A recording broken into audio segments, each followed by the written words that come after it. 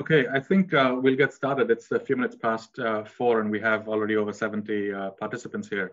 So welcome to the fourth and final meeting of the Fairbanks Center's Modern China Lecture Series, final meeting for the semester, of course, not otherwise. My name is Arunabh Ghosh. I teach modern Chinese history here in the history department. And today I'm delighted to welcome Professor Covell Muyskens, who will be delivering a talk titled Mao's Massive Military-Industrial Campaign to Defend Cold War China. Covell Muyskens is an assistant professor of Chinese history in the National Security Affairs Department at the Naval Postgraduate School. His first book, which is what we will hear about today, is titled Mao's Third Front, Militarization of Cold War China, and it was published earlier this year by Cambridge University Press. As you can tell from the subject of his first book, Covell's research centers on capitalist and anti-capitalist development in modern China, with a particular focus on large-scale infrastructure projects. And very much in keeping with that interest, he's working now on a second book, which is a history of perhaps the biggest infrastructure project of them all, the Three Gorges Dam. And this project, as of now, is titled The Three Gorges Dam, Building a Hydraulic Engine for China. Well, he's still keeping busy beyond that. He's also got a third project that he's working on. And this one, I think, aligns rather well with his home department, because it's a history of the changing conceptions of national security in modern China. So very much in keeping with sort of security concerns and military concerns. In addition, Covell has written on topics as diverse as Chinese railroads, the Three Gorges Dam, as we just mentioned, Sino-North Korean relations, Maoist visual culture, globalization, radio in Mao's China, and racial violence in the Pacific War. So a really diverse set of publications. But I would be remiss if I did not mention in some ways, the most interesting part of Covell's academic profile, which is that he's also an amazing curator of images, videos, and other kinds of paraphernalia from the Mao era. He curates a website known as Everyday Life in Mao's China. It's an ever-growing repository, and if you haven't had the chance to visit it, I would highly encourage you to check it out. Before I hand things over to Covell, just a few words about format. Covell will speak for about 30 to 35 minutes, and then we'll have a Q&A session for roughly the same length of time. So we'll try and finish by about 5:15 or 5:30. If you have questions, please use the Q&A function within Zoom to type them up. You're free to start asking questions during the talk itself, and we keep track. Ideally, I would request that you identify yourself as you type your questions, so start with your ID. But at the same time, we recognize that because this talk is being recorded, some people may not be comfortable with that. So again, it's perfectly fine if you wish to stay anonymous. Okay, so that's it. Without further ado, please join me in welcoming Covell. Over to you. All right, thanks a lot, Arnab, and thanks for the Fairbanks Center for organizing this event. So today I'm going to be talking about what was probably the biggest campaign in, let me just get the stuff lined up with the PowerPoint here. All right, that looks fine. Yep. All right, so today what I'm going to be talking about is the biggest campaign in Mao's China, which really nobody knows about. And it's this massive military industrial campaign called the Third Front. So on May 27th, 1964, Mao Zedong, Deng Xiaoping, Zhou Enlai, and a few other Chinese Communist Party leaders discussed China's third five-year plan. Over the past few months, Deng and other leading officials had drafted initial plans which concentrated on developing coastal areas and lifting the output of agriculture and consumer goods. Mao disapproved of this economic strategy because it did not address China's worsening political environment. The United States had a string of military bases around China from South Korea to the Philippines, and Washington was expanding its forward deployed forces in Southeast Asia. The Soviet Union, meanwhile, had transformed in the wake of the Sino-Soviet split from a close ally into a major security threat, with 200,000 troops on China's northern border. What made matters worse was that both the United States and the Soviet Union had thousands of nuclear weapons, while China did not even have a single atomic bomb, as the Soviet Union withdrawn its promise to help China to build one. Given China's imperiled international security position, Mao argued that, quote, in the age of the atom bomb, not having a military rear was no good, end quote. In preparation for war, the party had to divide the country into three military fronts: a first front along the coast in the northeast and in the far west, as you can see on the map here on the left, a second front behind coastal provinces, and a third front in central China. In this final region, the party had to secretly build a large military-industrial complex called the Big Third Front to serve as a backup economic motor for national defense in case the Americans or Soviets invaded, and the party had to abandon established industrial areas and retreat into the interior like Chiang Kai-shek had done during World War II, and then also like Stalin had done is another place that was taken as an example with Stalin's retreat from the Nazis during World War II. Provinces in the first and second front also had to build small industrial bases. So you can see over here in the image on the right, these are all of the small third front complexes that I've found to date. I'm sure that there are more, but these are all the little dots that are on that map there, the ones that I've found so far. Like the CCP's revolutionary base areas, all third front projects had to be dispersed in mountain locations. With this new industrial war machine, Beijing would be in better position to fight off an assault by its Cold War enemies. Between 1964 and 1980, China dedicated about 40% of the national construction budget to building this arsenal of Chinese socialism, all while keeping the project completely secret because, like other Cold War statesmen exposed to the heat of intense geopolitical friction, Chinese leaders presumed that whatever was publicly perceptible was militarily honorable. There's much that can be said about the Third Front. Today, I will concentrate my talk on a few major issues. First, I'll examine what party leaders initially thought of Mao's proposal to launch the Third Front. Next, I'll discuss CCP efforts to socially engineer a new Maoist person that embraced an austere life of hard work, put building socialism before family concerns, and took wherever the party sent them to be their home. I'll assess what the builders of the Third Front made of Mao's standards of conduct by first looking at how the party mobilized labor and how people responded to recruitment. Then I'll go over the different meanings that people ascribe to the Spartan conditions of everyday life at the Third Front. Finally, I'll close my talk with a few comments about the Third Front's social, economic, and political afterlives. When Mao first proposed building the Third Front in May 1964 in China's inland regions, Deng Xiaoping and other top party leaders did not immediately back Mao's call to undertake a big developmental drive to bolster national security. They instead recommended conducting preparatory surveys and drawing up plans for a few select projects. This policy stance was based on their preference for focusing on coastal development, agriculture, and light industry, as well as their concern that Mao was seeking to launch an industrial campaign like the Great Leap Forward. During the Great Leap, the central government had decentralized authority to localities and commanded them to mass mobilize local resources to quickly expand China's industrial base. In the end, the Great Leap had led to economic and administrative disorder and a famine that killed tens of millions. Party elites only endorsed building the Third Front in August 1964 when the United States bombarded North Vietnam in the wake of the Tonkin Gulf incident. Faced with the prospect of a great power war, party leaders greenlighted construction of a military-industrial complex in inland regions to ensure that the Third Front campaign did not experience the Great Leap Forward's managerial problems. Party leaders granted central planners sole authority over its administration, did not allow local leaders to independently initiate projects, and repeatedly reminded areas with Third Front projects to pay due attention to agricultural production. Integral to the Third Front's construction was a massive labor force. In total, roughly 15 million people took part in the campaign, with about 1 million laborers coming from urban areas, and another 14 million be mobilized from the countryside. Since the Third Front was top secret, its creation was never officially announced. It was only through reading classified party documents that officials became aware of its existence. In late 1964, leading party organs began to send out documents about the Third Front, commanding provincial and municipal officials to help establish a powerful strategic bureau and transform the unreasonable industrial imbalance between coastal and inland areas. Provincial and municipal officials then ordered individual work units to hold meetings and urged laborers to enthusiastically throw themselves into the battle of influence construction and think of the interior as their home. According to Shanghai propaganda guidelines, recruits were told that China's industrial battlefront had entered a new stage of development. The period of adjustment after the Great Leap was over, and industrial and agricultural production was surging ahead. And yet, China's industrial layout was unreasonable because imperialism had concentrated industry on the coast. The Third Front would supposedly fix this problem by industrializing the interior. Since Shanghai was one of China's most important industrial bases, it had a responsibility to fully support inland construction. Developing the interior was also necessary because American imperialism was incessantly plotting to overthrow China's socialist system and stage a capitalist restoration.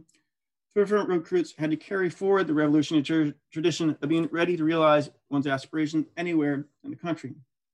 People might be reluctant to leave family, but which of China's revolutionary martyrs did not have parents, a wife, or kids? Now our country is like one big family, and each individual ought to ardently love our big families revolutionary mission and struggle to build up our country. Before someone was transferred to a Third Front project, a political background check was conducted to ensure that they were not classified as a landlord, rich peasant, counter-revolutionary, or rightist, and that they did not have any foreign contacts or personal reasons to oppose the Communist Party. The CCP instituted these recruitment criteria because it sought to only enlist people that could be trusted to remain dedicated to Third Front construction amid hardships. They would not disclose its existence to domestic or foreign enemies. With this framing, the Communist Party presented Third Front participation as a political privilege. Some participants were excited to have this opportunity to link their personal lives to the larger political project of strengthening China's industrial fences and going where the party leadership thought they were most needed. Some participants' enthusiasm was heightened by Mao's declaration that until the Third Front was built, he would not sleep well. This was a phrase that appeared all over party documents. It was something that was repeatedly said in mobilization meetings. And then later on, when we'll get to the stuff of actually building the Third Front, this phrase of Mao not sleeping well unless the Third Front is built is a phrase that becomes sort of a mantra for the whole larger project. Favorable views of this sort were more common among youth who had grown up after the establishment of the People's Republic in 1949, and party members whose personal biographies were already deeply enmeshed with the CCP's project of building and defending socialism in China. Longtime party member and vice director of the Southwest Third Front Commission, Cheng Zihua, thought that preparing for war was absolutely necessary because America had launched a war of aggression against Vietnam, and the Soviet border was very tense. In addition, the Third Front helped rectify the lack of industry in the interior. Cheng viewed the building the Third Front as part of his lifelong mission of constructing Chinese socialism. Cheng's long revolutionary career is evident in 1964 speech, in which he called on his fellow Third Front administrators to remember when, during the War of Resistance against Japan, we pulled out of Vietnam and endured lots of difficulties. The Third Front required the same spirit that the party had then.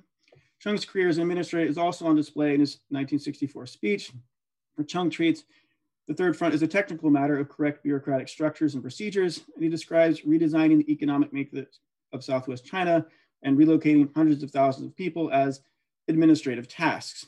According to Cheng, one task all party leaders were committed to was not squeezing agriculture like they had during the Great Leap Forward. As for rank and file recruits, many were traumatized when they learned that they had been chosen to answer Mao's order to firm up national security by industrializing remote mountainous areas.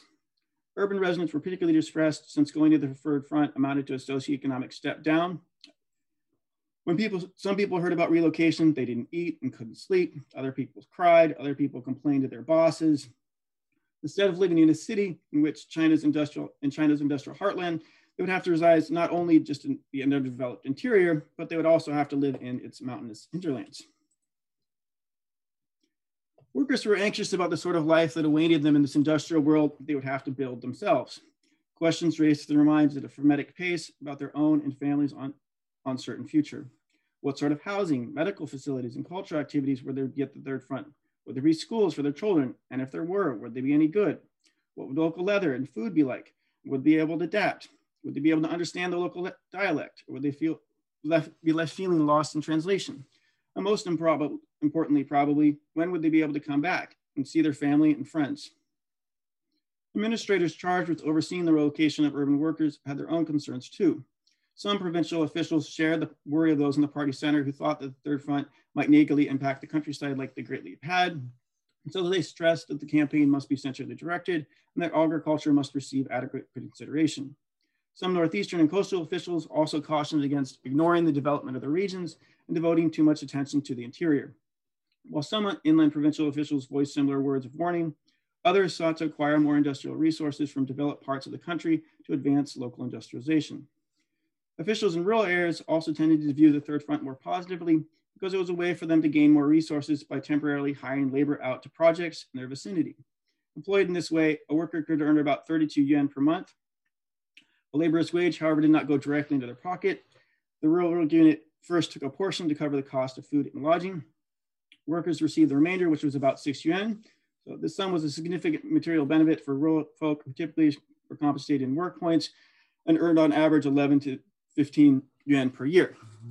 The amount that rural officials skimmed off the top was also more than they usually spent on local labor's livelihood, meaning that they too earned extra funding and had an incentive to mobilize people for these big projects. Small number of rural residents hired as permanent employees accrued the even greater privilege of having access to the broad welfare guarantees of an urban state-owned enterprise. Despite these material advantages, some rural parents were still reluctant to let their children partake in the Third Front because they preferred to have more familial labor for their household, could not bear to part with their loved ones, and feared that they might be maimed or killed in an accident. As this overview of people's response to the Third Front recruitment demonstrates how people thought and felt about being integrated into China's covert Cold War industrial defense apparatus was shaped by their specific social, economic, and geographical situation. When it comes to Shanghai officials, there are at least two minds about sending local labor to the Third Front. The municipal committee declared that whatever the Third Front needs, we should move. Shanghai's vice mayor was more reserved. In a letter to the State Planning Commission, he cautioned against not fully using the Third Front.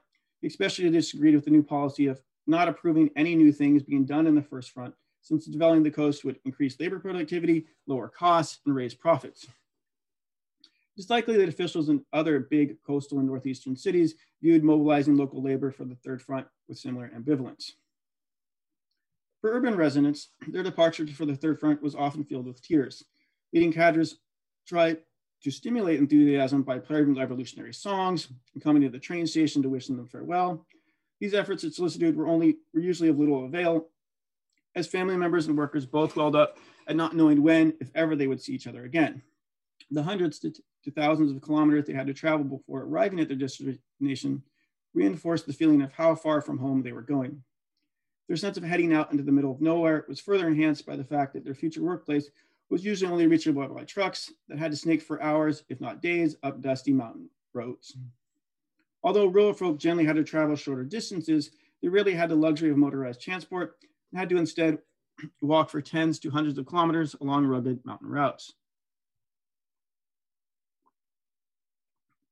Upon reaching their new workplace, many recruits were shocked to find that not an established factory, but a construction site in various stages of completion. Due to shortages of motor vehicles, recruits regularly had to install heavy machinery by hand and lug in literally tons of supplies on shoulder pulls and push carts. Whatever sort of work people were engaged in, it was militarized. People were organized into military units. Administrators described project goals as battles in China's struggle against the United States and Soviet Union. Militaristic language and routines pervaded everyday life, from calling colleagues comrades in arms to a regimented work scale of morning calisthenics, long work hours, and regular readings of Mao's works about the need to have a military mindset. To reach the new Third Front town of Panzhihua, recruits took a 5-day ride in the back of trucks up into the soaring peaks of southern Sichuan, camping at night along dusty roadsides. Upon arriving in town, people were assigned to labor brigades charged with building Panzhihua's industrial infrastructure. One labor brigade was assigned to excavate by hand a 12-meter high boulder. To motivate workers, propaganda teams played songs and staged performances about locals working for days on end, so that the Third Front was built and Chairman Mao slept well.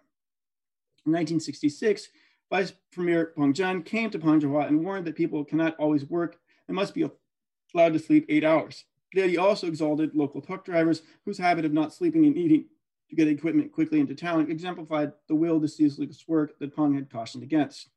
Local officials also took Peng's visit as a reason to use the fastest pace to complete the mission Chairman Mao has given us. After work, the earliest recruits were lucky if they slept in tents on thin mats, as many closed their eyes under the stars with no bedding at all.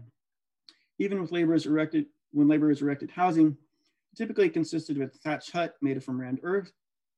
Provisions were similarly Spartan, with water scoured from local streams and rice porridge and pickled vegetables being the main source of sustenance. Fresh vegetables occasionally added as an accompaniment, and small morsels of meat only served about once a month.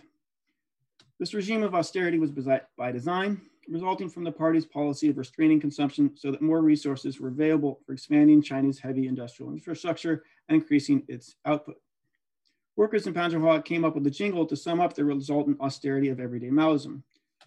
During the daytime, steel bars pressed down on our shoulders, and at night, we pressed down on hard beds.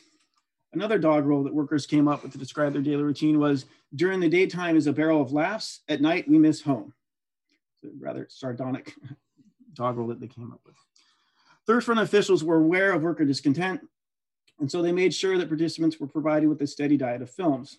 They also distributed musical instruments and organized cultural performances and sporting events. One reason that Third Front administrators paid attention to local cultural life was the labor force was predominantly male. This demographic fact meant that for many singles, an assignment to the Third Front was a long-term sentence to celibacy. When interviewees discussed the Third Front's gender imbalance, they stated that one consequence was sexual violence. In interviewees, people talked about the hardships of Third Front life in many different ways, but there was a clear split in perspectives along the urban-rural divide. People from rural areas generally thought that the Third Front was better than the countryside, since as a state-owned enterprise employees, they had higher wages and access to welfare benefits. Urban recruits, on the other hand, sometimes said they had no choice but to stay, since if they left, they would lose their membership in an urban work unit and its associated welfare guarantees. Although many urbanites wished they could have lived elsewhere, some also noted that their hardships had paid off. For years, they had engaged in physically demanding tasks, and in the end, they had industrialized a wasteland. There were projects that get completely abandoned, but I didn't interview these people, so there were places that get completely abandoned, which we'll talk about in a little bit. Other laborers worked hard because they enjoyed putting use to their technical abilities. One university graduate was dissatisfied when he was assigned to a construction team. Later, he found a sense of self-worth as a manager at a chemical factory. Another university graduate was assigned to a coal mine. From his experience, he had not developed attachment to socialism. He had learned instead that there was no difference between socialism and Buddhism, because socialism provided people with so little that they came to accept that it was pointless to want anything. Despite his diarrhealism, this man, like many others, enjoyed free movie screenings almost every night. Yet many people still thought life at the Third Front was dull. Some people found it especially tedious constantly studying Mao's speeches, which one interviewee compared to their bland diet of steamed buns and dried turnip stew. Some work units tried to deal with the monotony of daily life by increasing film showings and holding sports competitions. Nonetheless, many interviewers still complained that the Third Front life was boring, a comment that has led me to come up with a dry joke that building socialism was boring. What many people wanted was family far away. At first, some projects only allowed urban family members to move to nearby villages so that material resources could be concentrated on industrial construction. Aware that family separation was a pressing issue, the CCV permitted 12 days of paid leave per year. This policy impact was significant. For example, at Panzhihua Steel, on any given day, around 1/10 of employees were on vacation. Administrators wanted laborers to spend more time at work, and so it relocated rural families to factory-run farms, provided service sector jobs for urban families. To handle this influx of worker kin, Panzhihua Steel constructed new brick buildings and more tents and mud huts. Better housing did not change much the conjugal life of single rural men, since most single women came from cities and did not want to marry a country bumpkin. Families had other worries too. Many parents worried that poor schools would cripple their children's life trajectory, and so parents helped run local schools. Even though CCP suspended university exams for most of the 1970s, some parents still dreamed that their children might be able to go to college in a less insular part of China, go back to some big city. Urbanites who sacrificed their own biography to fortify Cold War China's military industrial ramparts, but they did not want to also give their children's lives to the Third Front. To assess the afterlives of the Third Front, it is necessary to examine this issue from several different angles. If this topic is approached from the perspective of the workers themselves, the picture is decidedly ambivalent. While Third Front workers regularly recognize in their memoirs and oral interviews that their years of hard work endowed inland China with a larger industrial base, they also often complain about the material privation of their everyday lives and the psychological adversity of being separated from family and friends. Even if family members accompanied recruits, they frequently worry that their works unit's subpar schools would adversely impact their children's life chances, perhaps even make their progeny suffer the same bureaucratic fate as themselves and have to reside forever in China's mountainous backwoods. If a distant perspective is adopted and the Third Front is evaluated from the lens of its economic results, they too are unmistakably mixed. From one perspective, the Third Front made significant contributions to the development of inland China. By building up regional industrial infrastructure, the Third Front integrated inland regions more into the Chinese economy, sped up the circulation of regional resources, and augmented manufacturing, mining, and power facilities that made a society fueled by hydrocarbons and electricity into more of a norm in inland China. Taken all together, these economic changes helped to decrease the economic gap between the coast and the interior. On the other hand, they also established an industrial base whose continued growth would require ever more resources, and whose development would place ever more stress on China's ecology. From another standpoint, the Third Front was massively wasteful. According to a 1984 State Council report, only 48% of all projects were worthy of further development. The other 52% were abandoned. This is a stunning testament of how much of the Third Front passed into the dustbin of Chinese economic history. However, when considering the inefficiency of the Third Front, it is important to take into account the security logic that's embedded in its construction.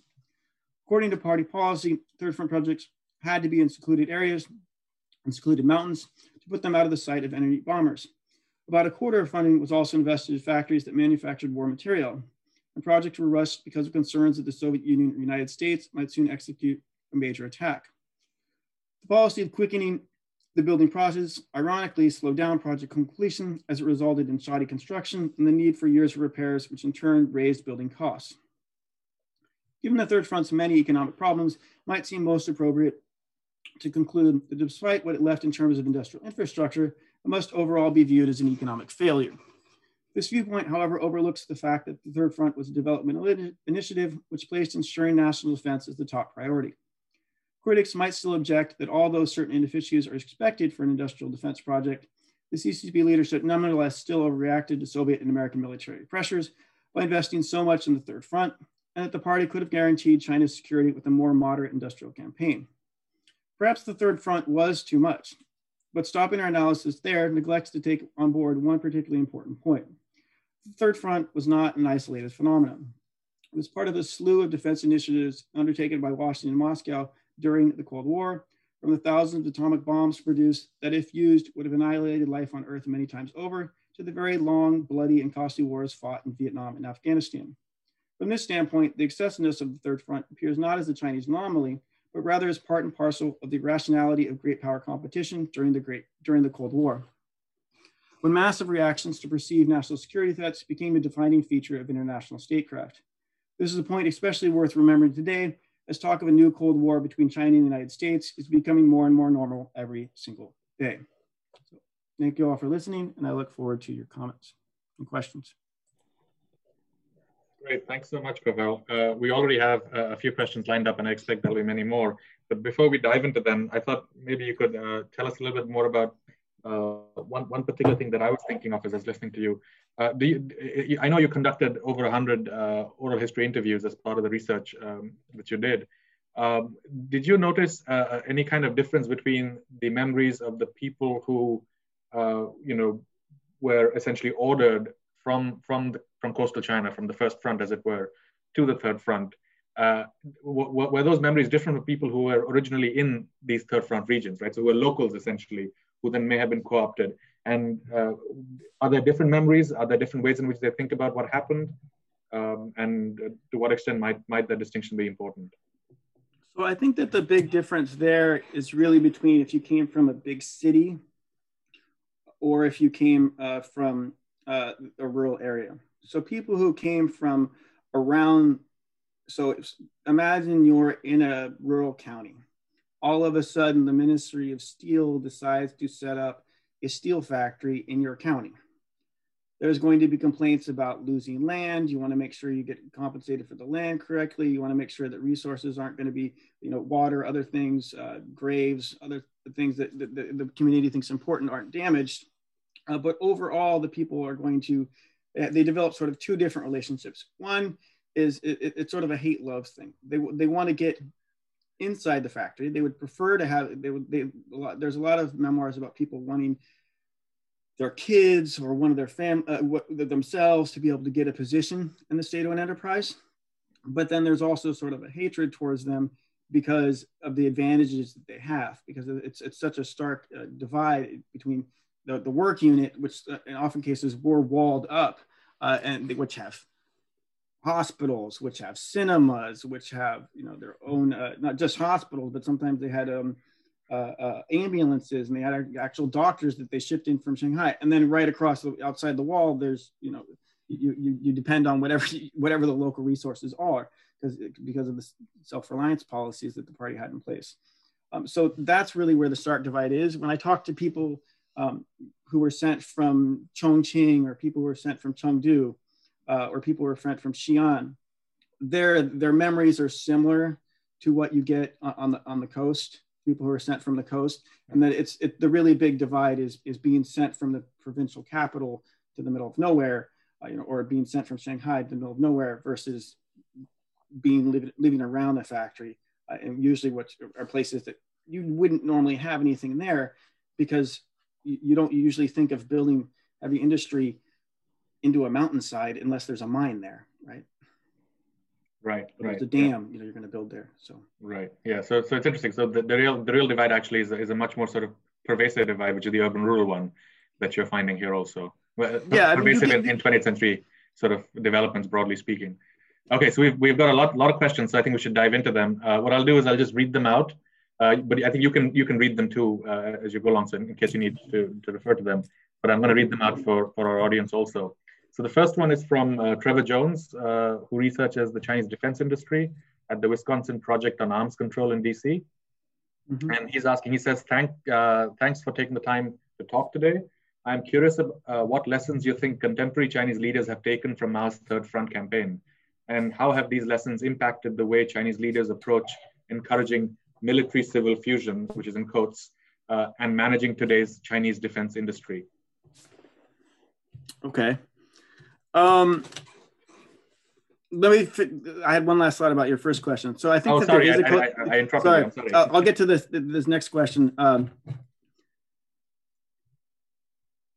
I think that there is a divide. Still is one way that you can see the coastal versus interior difference. It does matter in that people, when they're from the coast, so if they're coming from Beijing, they're coming from Shanghai, they're coming from Guangzhou, the way they talk about the inland areas is it's completely like a foreign country. They imagine like it's some sort of jungle land where it's completely uncivilized, which I think a lot of people just aren't aware of this. I mean, you still get this sometimes in China today, where people talk about the interior and it sounds like they're talking about, a scene out of an Indiana Jones movie or something.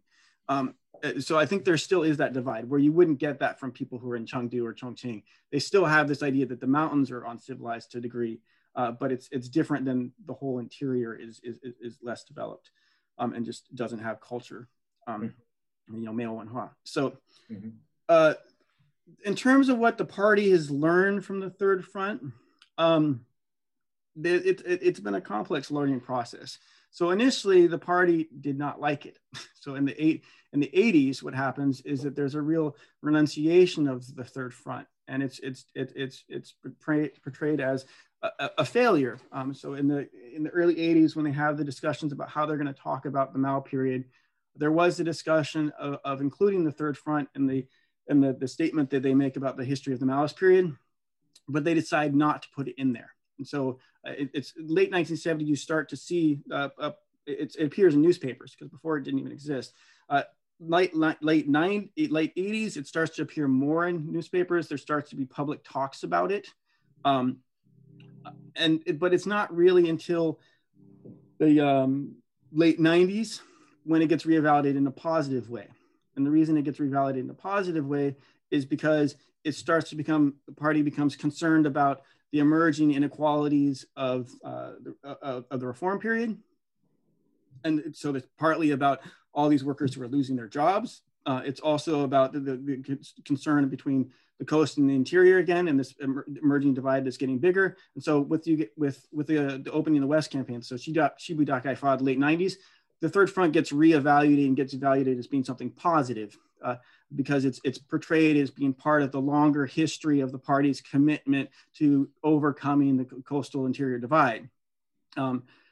It's gotten reevaluated again with the start of the Belt and Road campaign, and that it's once again a part of this longer history of the party's commitment to sort of having a flat development across the country, or at least more equitable distribution of resources in China.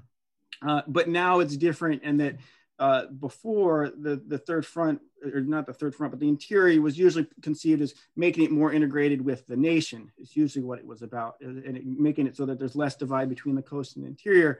But with the BRI, it's really much more about making it so that the West is connected to Central Asia, it's connected to South Asia, connected to Southeast Asia. And so there's still, it's been carved into this, that this has been reevaluated many different times. Now, if you look at what the party's learning in terms of the defense industry stuff, some of the stuff is still there.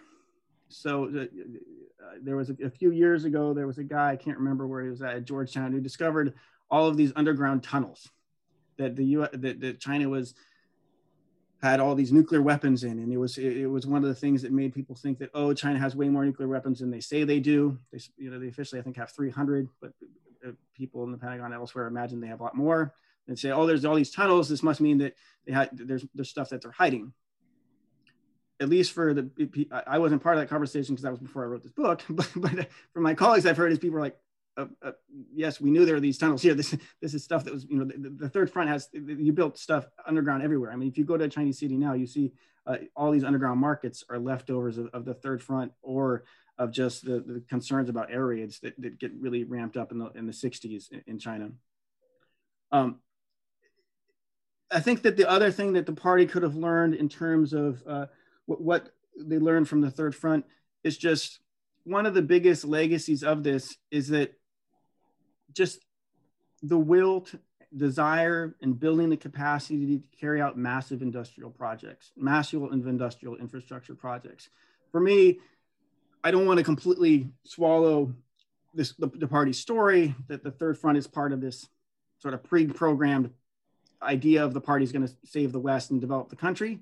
But it is part of this long-term endeavor of the party of just having a commitment to the Communist Party, but then also the KMT as well, of just having, what is it to be a good nationalist or socialist government for a modern Chinese leader?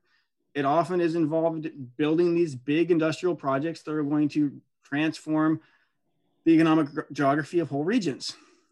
And for the latter half of the Mao period, this is the Third Front. People don't know about the Third Front, but this is what the Third Front was. And you can see this continuing onwards afterwards. So you see this with the special economic zones. So a lot of people like to think of the special economic zones as just sort of private industry. But if you actually, it's not. The government, the head of the government is there, and also some of the people who are building this stuff is government organizations. So you can see this will also just being carried on with the Shiva Dak Haifa, with the Opening West campaign, and then through the Belt and Road Initiative. So I think that partially answers this question, but not, we could talk about this more if it comes up. Connected to SEZs and other sort of major projects in more recent years. Okay, we have a really interesting question from Mark Matten from the University of Erlangen, who asks, how much were the workers exposed to science education? That is the Keshue Puji Yundong. So did knowledge transfer play any role in their labor? And then he has a follow-up. If it did, what kinds of related journals were available in the Third Front? Okay. I somewhat don't know the answer to that question. And that I haven't, there was a couple places that I went to and tried to get a more sense of what was happening locally. I tried to do this mostly at the city of Panzerhua. I spent about a month trying to get into various archives. Initially, when I went there, they rolled out the red carpet. They're like, oh, you can get into the Panzerhua Steel Archive. You can get into all this stuff, and you can talk to all the leaders. But then something happened, and I'm pretty sure somebody realized that talking to a foreigner was bad for their career, possibly. And they decided, oh, no, you can't do anything. Everybody who's your contact, he told them, my contact there told all these people not to talk to me anymore. The archivist said, go get some letters. I got the letters, and they said, no, go away eventually. But in any case, I couldn't get as much granularity because of just sort of security concerns of local people. And so I couldn't get a sense of what sort of journals there were that were circulating at that level. What you do see, and this comes out in the book, is there is a very specific Maoist way of doing science. And at least in the way that I talk about in the book, it's not completely disastrous, but there's a fair amount of disaster that goes on, especially once you get into to sort of 67, late 66, 67 forward. And that what happens is that elite knowledge gets classified as being bourgeois or being classified as revisionist. And so What this means is that people who are perceived as having foreign knowledge, bookish knowledge, or capitalist knowledge, they're going to be constantly questioned. And so what does this mean concretely? What is bourgeois knowledge? So you can see reports where going slow, not building things quickly is bourgeois. Waiting for cement and not just using local dirt to build part of a railroad bridge, that's bourgeois. Trying to wait for tools or wait for machinery to build stuff, this gets classified as being bourgeois or revisionist. And so what this leads to is a lot of projects that get built very quickly, and there are textile experts often around, but their views get sidelined, and this leads to a lot of problems. And because what's on the other side, what's getting valued is local knowledge, local resources, local self-sufficiency. And so there's mass mobilization of people to come up with ingenuitive ways to build a bridge using less cement. In some cases, this works. In other cases, you can't build. One of the cases that comes up in the book is they try to build the Three Gorges Dam, and you just can't. One of the problems that they have is that all the experts are sitting around saying, you can't just keep pouring cement. You've got to let the cement cool, because when it cools, it expands. If you just keep pouring cement, you're going to get it so that you're going to get cracks, and you're also going to start getting holes in the dam. And lo and behold, what happens? Exactly that. So, I mean, there's some cases where it works, but there's other cases where they really try to speed things up, and it doesn't work out very well. That's really interesting, and I'm going to jump ahead a little bit because there's a related question. So maybe I'm going to try and curate this a little bit so that so the conversation, I think, is perhaps more interesting to our participants also. Professor Bill Kirby had a question that was related to sort of your sources and your use of local archival materials. So he says, fascinating talk, thank you. Can you comment on your ability to use local archival materials in your research? So you started talking about that a little bit, so I thought it'd be great if you could elaborate a little bit on that. Yeah, so the book uses a whole different kinds of sources. So I tried to get into, as I mentioned before, the Panzerhall archive. I looked at stuff for about an hour, and then they told me, no, you can't look at stuff anymore. I was able to, and then the archivist told me to look for more stuff, or get a letter from the provincial government. I think he thought I wasn't going to get the letter. I miraculously got this letter from the Waishaban. But then I came back and he said, I don't care what letter you get. I'm never going to let you into the archive. So I was like, okay. At least he was honest, and he didn't make me go on a wild goose chase anymore. Places that I was able to look at local archives was Chongqing. At first, they let me in because of a contact there. Eventually, the contact told them what I was studying, or they realized what the Third Front was, because a lot of people don't know what it is, even in China now. So initially, when I went to China and said, oh, I studied the Third Front, people were like giving me access. I was like, oh, that's great. But then they started to realize, oh, this is a military and industrial project. That's not good. This is national security stuff. And so Chongqing still would show me stuff. And I went there a few times, but they came up with a rule that anything that said secret on it, on the top of the document, they wouldn't show me anymore. Sometimes the archivists were not so careful and still showed stuff to me, because they would just flip through the thing, just looking to see if there was anything on the first page, and then they would give it to me. But it did make it so it was harder to get stuff. The places where I was really able to get more materials was the Sichuan archive. So I spent many months there, but that was really sort of provincial level stuff. There was some central stuff, and then also some stuff from happening on the projects. And then the other thing was Hubei archive. But what I learned from the provincial archive, and then also the Sichuan Provincial Archive, and then the Hubei Provincial Archive, is that I never talked about the Third Front anymore. I always said I was studying, a guy in Chongqing told me to say, you study transportation. Oh, there's a lot of stuff that we built. We built lots of roads, so just say you study that. So I did that for some places. I would say I worked on roads, or I would say I worked on electricity, or I worked, because the Third Front does all this stuff. Hubei at one point said, you said you worked on transportation, but you're looking at all this other stuff. What are you doing? And I was like, oh, I'm interested in electricity too. And they didn't, they were happy with that explanation.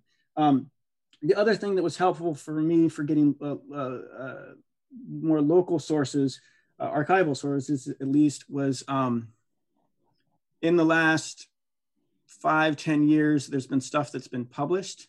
So there's with the reevaluation of the Third Front is sort of being part of the party's grand project of developing the interior. There's been money that's flowed down for people to publish stuff.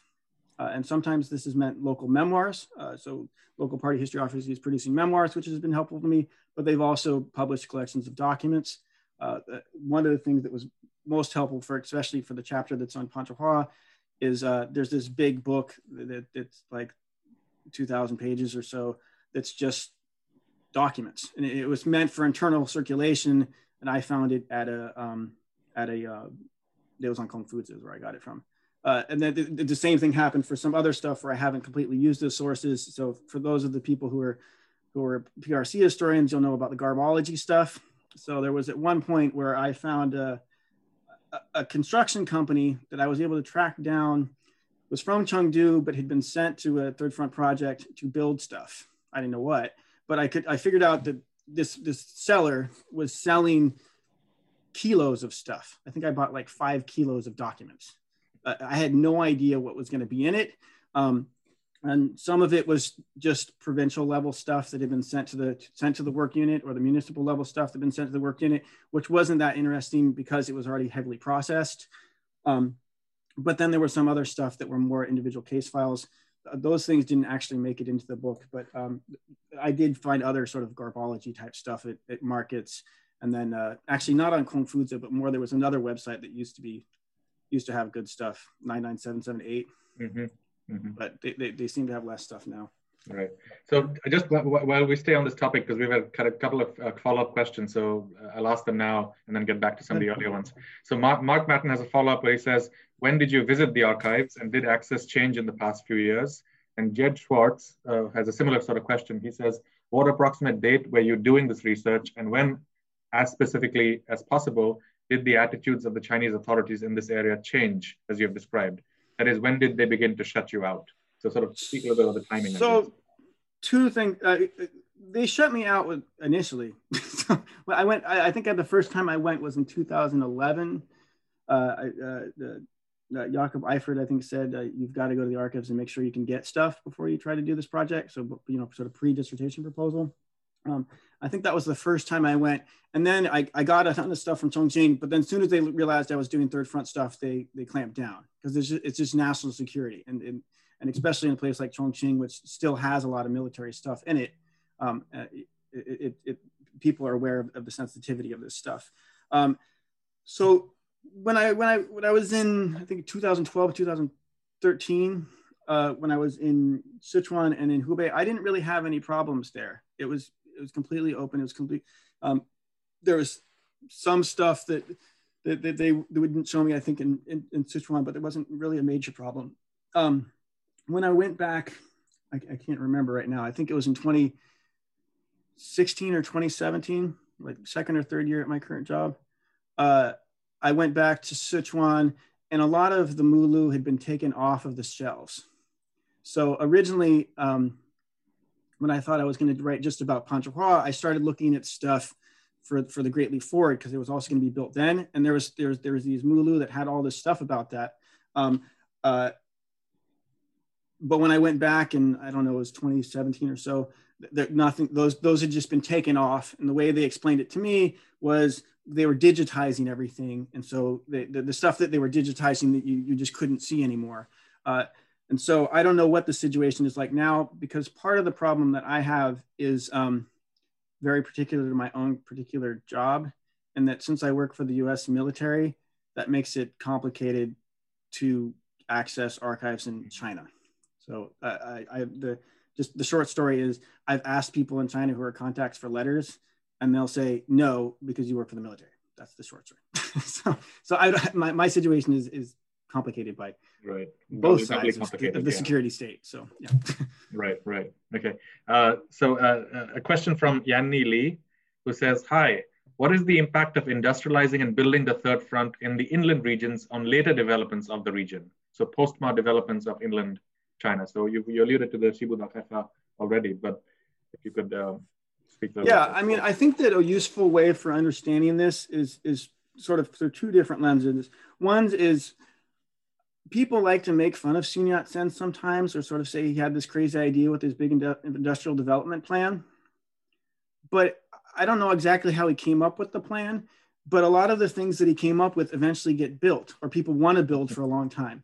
And so I think it's useful, Judd Kingley's idea of estate layering. I think that this is often what happens. There's these sort of these big, the big third front projects are things that some of them were in Sun Yat-sen's plan. A lot of the really big projects, so Panzhihua, the Three Gorges Dam, so which turns into Guizhou, a lot of the railroad projects, these were things that they attempted during the Great Leap Forward. So at one point, I mentioned this in the book, that really, a lot of ways, the third front is the Great Leap Forward continued, except it's still big scale, it's still monumental, but it's select big infrastructure projects instead. And so these get layered on over time. And so that what happens is that, especially mining, railroads, big steel projects, big car manufacturers, things like this sort of weight, industrial weight, it just gets built up more and more over time, and through with the different projects. So that's one way of looking at it. There are others as well, but I'll just leave it at that for now. Mm-hmm. Great. There's a question that, again, I think connects nicely to something you said earlier. This is from Professor Shalin Wu. And I think you talked earlier about how one of the experiences of people coming from the coast was that it felt like they were in a foreign country. And she's asking, you place the third front in the spectrum of Cold War defensive measures from USSR to Washington, D.C. What about the larger context of 20th century inner colonization and interior development schemes? So sort of to place it in dialogue with things like the TVA in the US and Magnitogorsk in the Soviet Union. And then she has a sort of follow-up later on, which I'll add right now itself. And she says, were there any connections between the third front and the nuclear secret cities that were also being built? And again, you alluded to the tunneling and so on. But, so I heard stuff about nuclear secret cities and then inner colonization. Sorry, the gardeners came to my house, so I couldn't hear them in a portion of the question because there's a loud leaf blower next to my should I just read it out again, or? Yeah, can you just? Okay, sure. So she says, you place the third front in the spectrum of Cold War defensive measures from USSR to Washington, D.C. What about the larger context of 20th century inner colonization and interior development schemes from the Tennessee Valley Authority to Magnitogorsk? So from southern U.S. to Soviet Union. And then she had that follow-up about connections, third front connections to nuclear cities. Yeah. Yeah, I mean, you can look at it both ways. So initially in the introduction to the book, I had a long section that sort of made the ties between the development schemes of the KMT, of trying to develop it, also the late Qing. A lot of the interior development that happens with the Qing is in inland regions, and it's also partially for military reasons. So originally, the third front, the introduction to my book had a much longer historical section to it, but that all got cut, and it ended up being much more Cold War focused. And it was partly just a matter of scope, but then also just your introduction can only be so long. But yes, it's definitely part of this longer interior development scheme. I mean, I was earlier sort of linking it more to the post-Mao period, but you can definitely go backwards as well. And that it's when the party is talking about what they're doing in the early discussions. So I have elite discussions so for sort of 1964 to 1966. There's a little bit for later on, but it's really 1964 to 66. It's become available because of a guy who I should mention, Chen Dongling, who's written the book in Chinese about the third front. He published a collection of documents and it gave me access to some other documents that made it so that I could tell this story easier. When they're talking about it then, they have a couple of things in mind. One of them is Chiang Kai-shek, definitely. They're thinking of what happened before in the Southwest and just interior writ large. They're also thinking about the Soviet Union. They're thinking about Stalin didn't, at least the way they tell the story is that Stalin didn't adequately prepare for World War II. And he got, caught with his tail between his legs and had to run away. And then the other thing that I've seen a little bit of mention of is the Korean War. And so this helps, I think, I've always wanted to find more about this because I suspect that there's more to it than I can find in the sources. But they also talk about the Korean War. It's because that's their experience of aerial warfare.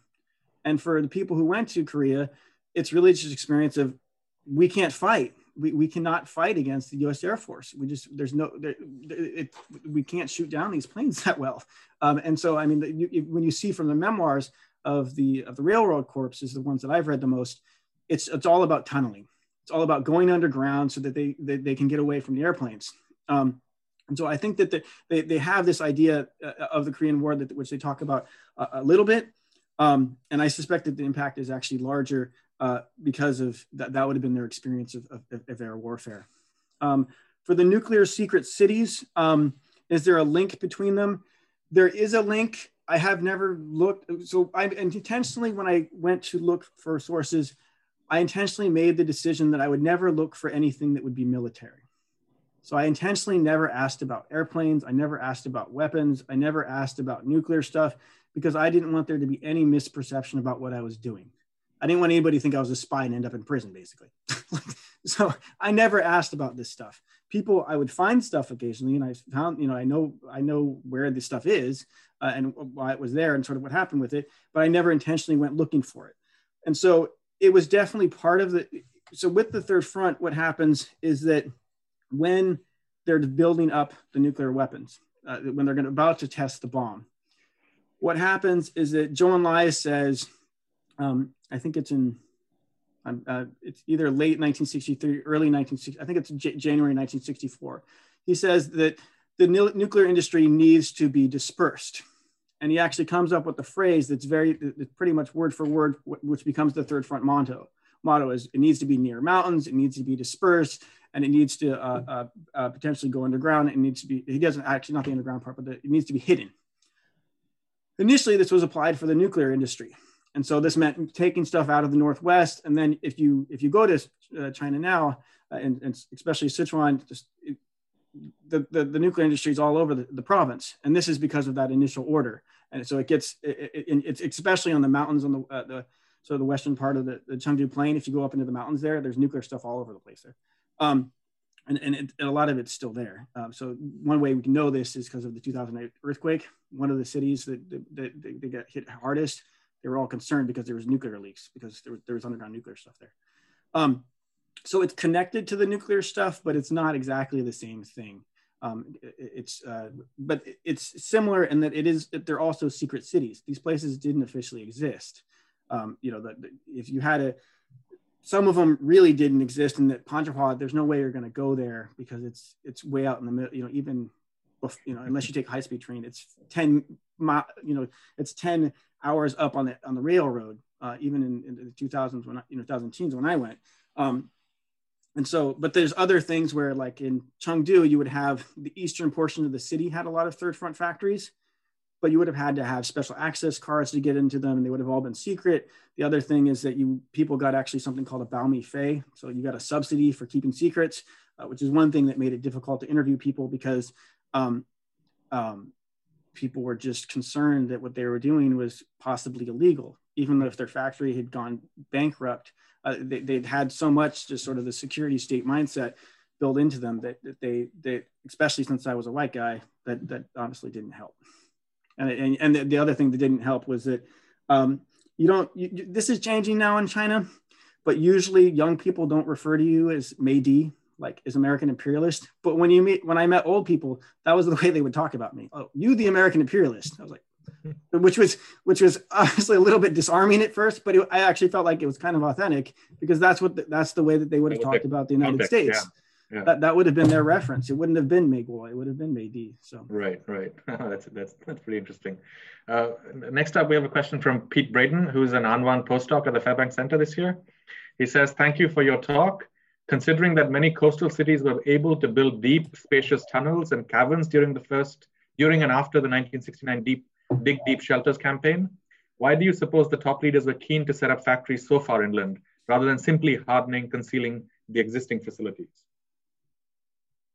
So when they built stuff, when are you saying they built stuff? So he says the 1969 Dig Deep Shelters campaign, which is when they built a lot of lot of stuff in the city. So deep tunnels, spacious tunnels. Yeah.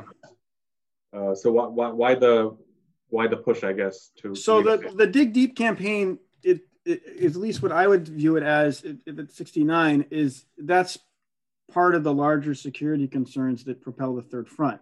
So there's the public face of this, which is building the shelters in cities. But then there's also the hidden face of it, which is the Third Front, which is moving stuff inland. So a couple of reasons you would do this is, one, I haven't seen party documents for elites talking, undigested stuff. There's memoirs, but undigested stuff a whole lot for 69, 70. So I'm not exactly sure what the conversations are. But for earlier, it's because they're concerned about a couple things. One is occupation. So the U.S., the Soviet Union could just bomb things, which would be bad. And so they want to move stuff. They want to move industry inland, partly for that reason, because they don't want it to just. They think it's harder to get to if it's in these hidden areas. And then the other thing is that they could invade. They could invade, and they could decide to occupy this area. And so if they're going to occupy the area, hiding stuff underground in the First Front's not going to necessarily help.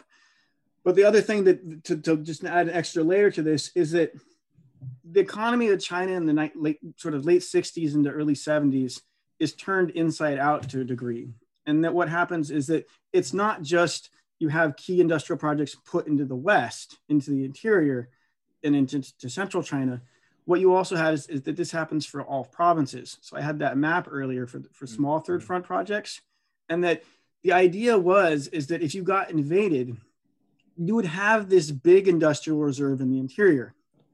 But you would also, in every single province, have light arms manufacturers so they could carry out guerrilla war in every province. And so it's all over the place. And so my suspicion, I'm not sure exactly where he's talking about, but I know in Fujian they had this. They built lots of stuff underground, but then they also had military, Third Front. They had a small Third Front up in the mountains. So it's sort of the visible in the hidden face of sort of a similar process.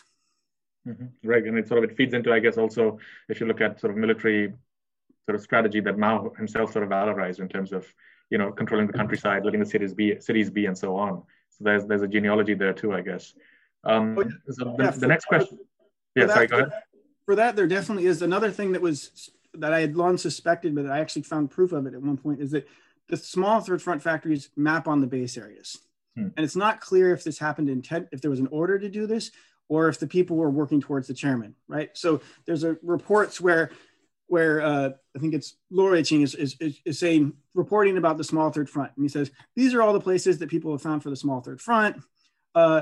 Lo and behold, they're all in the areas where former base areas were. So it's not clear if local officials were like, okay, this is what would logically fit, or if they're trying to do it because they think this is what the leadership wants. It's probably a combination, but it actually does map on to the revolutionary base areas in pretty striking. All right, that is fascinating. Yeah. Okay, we still have a bunch of questions, so I'm gonna power ahead. No, this is great. So the next question is from Xiangli Ding from the Rhode Island School of Design. He has two questions, but I think I'll read them both out, but I think the first you've already answered, so you can focus on the second. He says, thank you for your fascinating talk. I have two questions. In addition to the Cold War context, have you found any connections between some of those Third Front projects with nationalist governments' reconstruction efforts during the 1940s? I think you've addressed this in some of your earlier comments. The second question, which is close to my heart too, could you elaborate a little bit about the energy industry, in particular the hydropower industry in the Third Front campaign? Okay. So on the connections with the KMT, there definitely is an overlap of some of the projects that are going to be built. Not all of them, though, because the CCP actually did control the whole country, and so they had a bigger canvas, they had a bigger landscape for doing these sorts of projects than what the KMT would have had. But there's definitely overlap between the two of them. In terms of the relationship with the energy industry, so there's big investments in coal, really, and then hydropower as well. Most of the hydropower dams that get built, it's sort of there's stuff. It's central China, northwest China, and then southwest China. it doesn't matter quite as much now because they're not in power anymore, but Hu Jintao and Wen Jiabao both worked on Third Front projects when they were hydraulic engineers before, but nobody talks about them anymore because they're retired. but when I initially discovered that was exciting. But they for the energy projects, this is the stuff that I was mentioning before that really gathers weight. So there's some mines that are opened up. In sort of central Shanxi is where they get opened up, but then they start going up they don't completely go up into the north. And I think I don't have the documents to prove this, but I think it's because the Soviets are there. So they don't go completely up into the north because they're worried about Near Mongolia getting taken. But the way I look at it is they're sort of building footholds of the energy industry in sort of central Shanxi. And then the really big coal deposits are up in Shanbei and then up into Inner Mongolia. This is where the really massive, this is where the Shanxi coal mine boss comes from, is from that.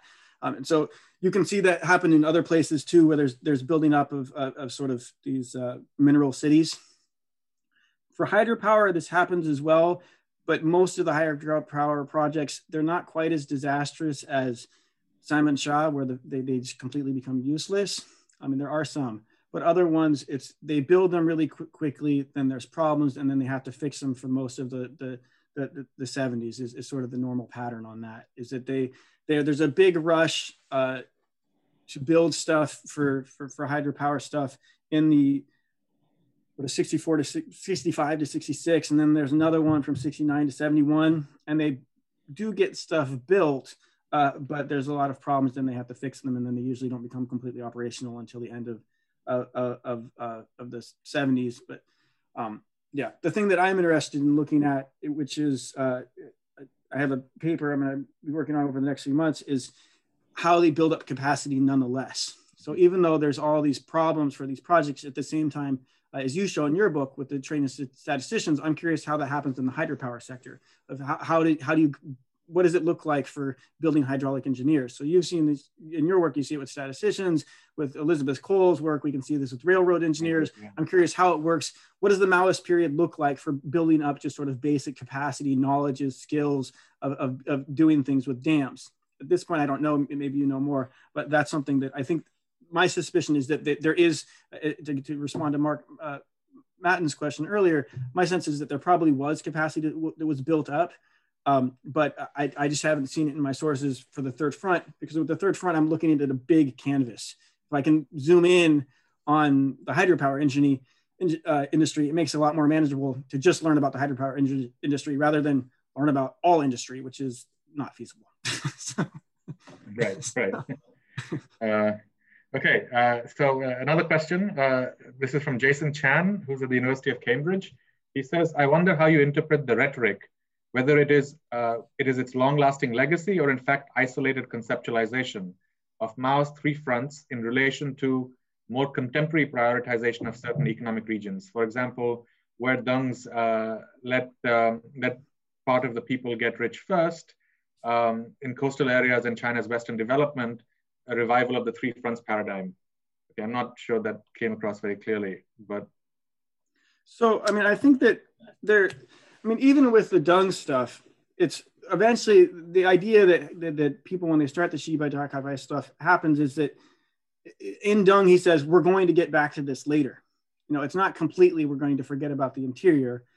It's we're going to get back to this stuff later. And so at least with the Xibai Dakai stuff, the Opening West campaign is there. They say, actually we're fulfilling what the great leader said we should do. Is we're doing this and we're doing it 20 years later. I wasn't sure exactly what the question was asking. Okay, let's move on. So we have another question from Karen, who says, what do you make of some recent representations of the Third Front in China? On the one hand, there are independent films of Wang Xiaoshui, himself a famous Third Front child at Zidi, and Jia Zhangke, who's 24 Cities, the one he references, that seem to pay close attention to everyday life as you have. But there are also some new TV dramas that are more commercial and mainstream. So is there a struggle over the memory and meaning of Third Front experiences today? And what role does historical scholarship then play in this, work like yours? So there's definitely different kinds of Third Front films. I haven't delved into them that much. Initially, I thought I was going to, but there's a guy named James Dawson, who's at the University of Cambridge, who's writing a dissertation specifically on this topic. So I've somewhat decided this is his territory. And, maybe I would have less startup costs since I've been studying this for about a decade now, but I've somewhat decided that this is his territory and let him do that. As I said at the beginning, though, of the Q&A, I think that if you're going to look at the memories, they shift over time. And it matters what the center is saying and what the provincial governments are saying about the Third Front and why it matters. In the 80s, it's more crickets. Into the 90s and forward, it gets to be more valorized. And I think that there's different kinds of stories that are being told. So the stuff that's like Wang Qiaoshuai and other stories, some of those stories are stories of really just loss and displacement and misery and broken families. Then there's the other stuff, the TV dramas, I haven't honestly watched them, so I'm not sure. I assume that they're different because they've got a longer time period, so they can delve more into stuff, and they're probably more complex.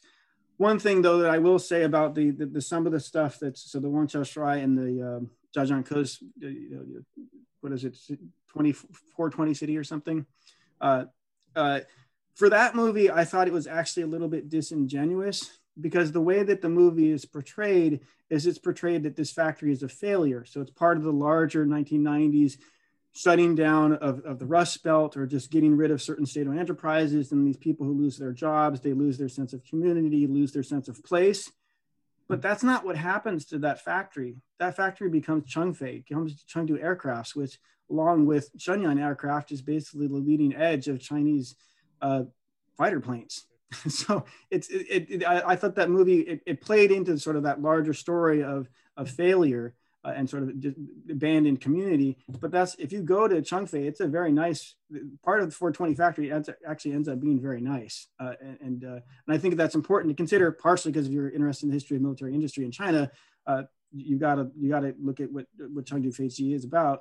But then also it makes more sense then, because it's not just the story of displacement and abandoned community. It's a story of building up capacity and making it so that China can make airplanes that are not as good as F-35s, but maybe people in Pakistan will want to buy them.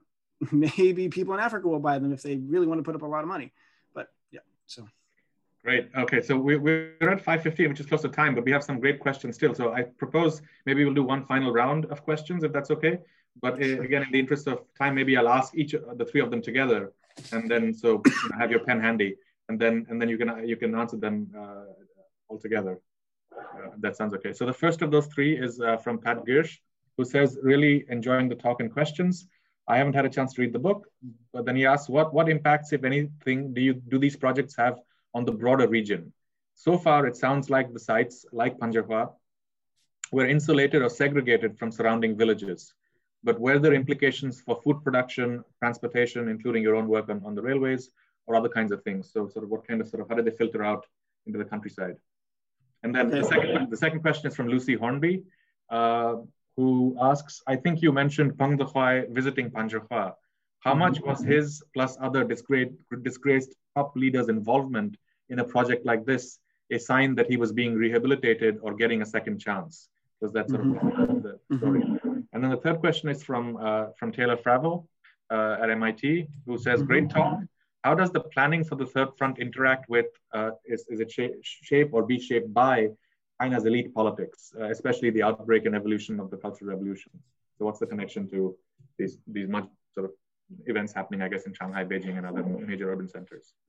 Okay, so I'll start with the Peng Dehuai question. So with the Peng Dehuai question, at least from his memoir, it's actually not his memoir, it's his aide, his secretary. So Wang Chuncai, I think is his name. He's a person who was involved in the Third Front with Peng Dehuai, and then becomes, he was assigned, I think, as his secretary when Peng Dehuai went to the Southwest. What became apparent to me from that, or at least the way I read it, is that when Peng Dehuai is called to go meet with Mao, and Mao says, we're going to let you do this, basically. We're going to let you be part of this project. But from the memoir, it becomes sort of apparent that it's a way to, at least the way I think of it, is the way to get him out of Beijing. Because Peng Dehuai still had a lot of sympathizers. He still had a lot of people who didn't think what Mao did originally to him was right. because when he gets to the Southwest, he's basically treated like the plague. He doesn't really have any authority. He goes to a lot of places, but he's not viewed as a person who's going to be making decisions. It's not viewed as a person you want to interact with. He was he actually lived off sort of in separate areas and didn't interact with other leaders as much. And so I think it was more of a way to shun him to the side and get him out of problems. I've always had a suspicion, which I don't have any founding for, that it really was literally a way to get him out of the city, out of Beijing in the ramp up for the Cultural Revolution. Because if anybody was going to say anything, he might have been one person who would have said something. And so getting him out of the city and putting him all the way to the Southwest, it made him so that he lost his networks, he lost his connections. That's been a suspicion, but I don't have any evidence to actually prove it. So he's definitely not getting a second chance. It's more of a way to get him out of the way. So how does it work with elite politics? I can look at this story, especially in the lead up to the Cultural Revolution and sort of the start of the Third Front. And the way that I see what happens is that it's a couple things here. One is as this Third Front starts to get discussed, it's at the exact same time that Mao starts to talk about revisionism as being a threat to the party. And so Soviet revisionism or Soviet ideas are sort of rotting the party out from the inside. And it's not just a small problem, it's something that might even be in the elites. And so when he's having these meetings to talk about the Third Front, Mao's holding these meetings, he'll often switch back and forth. I mean, I don't have the complete transcripts, but if the meetings are happening on the same day, he'll be switching back and forth between talking about the danger of revisionism within the party elites and the need to build a Third Front. Initially, what happens, the way I read the sources, is that people drag their feet. So Deng Xiaoping and Li Fuchuan, Bo Yibo, other people, they drag their feet and say, okay, we'll do studies. We'll send people out to go do preliminary studies and learn about this. We're not going to actually send lots of resources into this yet, but we'll do studies. And you can see that they're what they're concerned about, because one of the things that they'll say is, so in one discussion, Deng and some other people say that if we're going to build these big projects, we're going to have to wage what were called wars of annihilation. So Jimmy Jian is what they were called. What this meant, this is something that came out of the Great Leap Forward. And what this meant was just mobilizing tens of thousands, if not millions of people to carry out these big infrastructure projects. And you can see that they don't want to do this. And it becomes apparent that they're concerned about stuff like the Great Leap Forward happening again, of just carrying out too much building of stuff, and that this is going to lead to disaster, or to famine again, or just food shortages. And so what happens here is that these concerns continue even as the Third Front starts to get ramped up. So the person I have seen the most about this is Liu Shaoqi, where he actually makes statements of, we don't want to do X, Y, and Z thing, and he uses the phrases which are the things that exaggerating, over exaggerating your output, over exaggerating your need for resources, or just mobilizing too much resources. And these were the things that were known as bad things they had done during the Great Leap Forward. So the way that I read it, what happens is that Mao, because of the larger international security environment, also because of his own what he wants to do with the economy of carrying out these big industrial projects, and the concerns about the party being sort of going soft, is that all of these different factors they're all in the cauldron. They're all there. And what happens is that once the Central Party decides to greenlight the Third Front project, and this really only happens with the Vietnam War. So it really only happens with the Gulf of Tonkin incident. If that hadn't happened, who knows exactly what would have happened. But it's really this where the Central Party becomes concerned, okay, we might have another war like the Korean War on our hands. Maybe the US will go into the North. They start bombing the North. And so they're concerned that this might happen. And so then the party starts to push, to agree to it. And why I think this is important is because what it does is it means that Mao wins the discussion over what's going to happen with the economy. And so the economy is no longer going to be focused on light industry. It's not going to be focused on coastal development. It's not going to be focused on like agriculture, which is what initially the Third Five-Year Plan was going to be about. It's going to be about carrying out large-scale infrastructure projects by waging these wars of annihilation all over the place. But there are concessions. You know, there is, you can see that there's concerns about centralization. There's concerns about of impact of mobilizing too many people from rural areas, and how that might impact the food production and also just people's daily conditions. But with the launching of the Third Front, that conversation is kind of over. You're moving into it. It's not the Great Leap Forward, even though they do use the language of the Great Leap Forward. So you know, when I initially saw this, I was kind of shocked. I was like, how can they be talking about Beijing again? Didn't this word like get banished? Like, it would seem like it was not a word you wouldn't want to use anymore. But they still talk. You know, this sort of stuff comes back, and some of the Great Leap Forward tactics of self-reliance and other things come back as well. I think there was one more question. Oh yeah, so there's Pat Giersch's question. Should I take that one too? Sure. All right, so we'll finish on that. So, and I think that's a fitting way of ending it. So in the last chapter of the book, what I argue what you get is these things called development blocks. And so this is an idea that I take from somebody else. Ercid Kander and other people wrote a book about the people's energy, I think is what it's called. I'm forgetting what the name of the book is right now. And the idea is that industrial development is centered around three different energy sources. So there's oil, there's coal, and then there's electricity. And so what I argue is that despite all of the problems that happens with the Third Front, and there are plenty of problems. I mean, it's a statistic that 52 of the projects just decided to get abandoned. I mean, that's a huge amount of just, that's not a great success rate. Despite all that, they do build sort of the building blocks of these big development blocks. So the coal industry goes up, the oil industry goes up, electricity networks go up, and just electricity production goes up. And so that the idea of creating China is an industrial country that's not going to just be on the coast or in the Northeast, but also in the interior.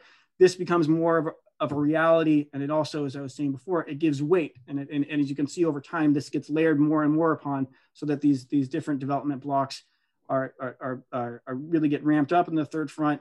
And then they continue on and continue to get recycled and amplified into the present day. Great, we've worked you really hard, but thank you so much. You can tell, I mean, how many from the nature of the questions, the variety, how much the topic and the excites people. I'm going to risk your patience, but there's one final question that's on a lighter note. If you want to just as your final remarks sort of address it, which is about are any of these underground cities or facilities now open to the public as tourist destinations? So do they have an afterlife that's much more sort of consumer sort of tourism? Yeah. So the one place that I wanted to go to is there's a factory called the 816 Nuclear Factory, which is on outside of Chongqing. I was going to go there during one visit, but it's Chongqing is a huge city. I mean, Chongqing municipality. So it was like 5 hours away or something. It's not really near the city, but it's just because Chongqing special region is so big. Or special municipality is so big. But there, what it is, and I didn't include it in the images for the talk, but it's an underground nuclear power factory.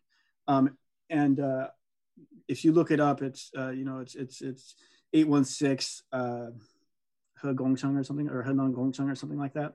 If you look it up on Google, you can find it pretty quickly. And it's still there, and it was built so that you could drive tanks into these huge corridors that you can go into to find stuff underground there. And then there's also the actual nuclear power plant, which, as far as I know, never actually worked. There's also nearby, like a lot of Third Front projects, there's a cemetery for people who died, because a lot of people died building this thing. Is just they literally hollowed out this mountain in order to put this thing there. So that's one that exists. There's other ones that exist, but they're not, I don't know of any other ones underground, but there's definitely other places that they've done what other places have done. So, 798 is the most famous one in Beijing, but there's in inland areas, there's a lot of other sort of factories that have been turned into these hit places, places for hipsters to go and get good food and, listen to music and dance and whatnot. So there's definitely that legacy as well. Right. Okay, well, thank you. And you can take a deep breath and relax now. But thank you so much. This has been fantastic. I know we still have 60 people in the audience, so you've kept us riveted. So on their behalf, also thank you. And before they take off, I just want to quickly plug that we have 4 excellent talks coming up in the spring. So please join us. We'll have Eddie Yu, the sociologist, Andrew Liu, the historian, Elena Songster, and also Joe Talmoa from NTU, Nanyang Technological University. So please look out for those announcements early in the spring, and we hope you'll join us for them. But for now, hope everyone has a great end of the semester, and thank you, and thank you especially to Pavel Maiskins. Yeah, thank you very much. This is great.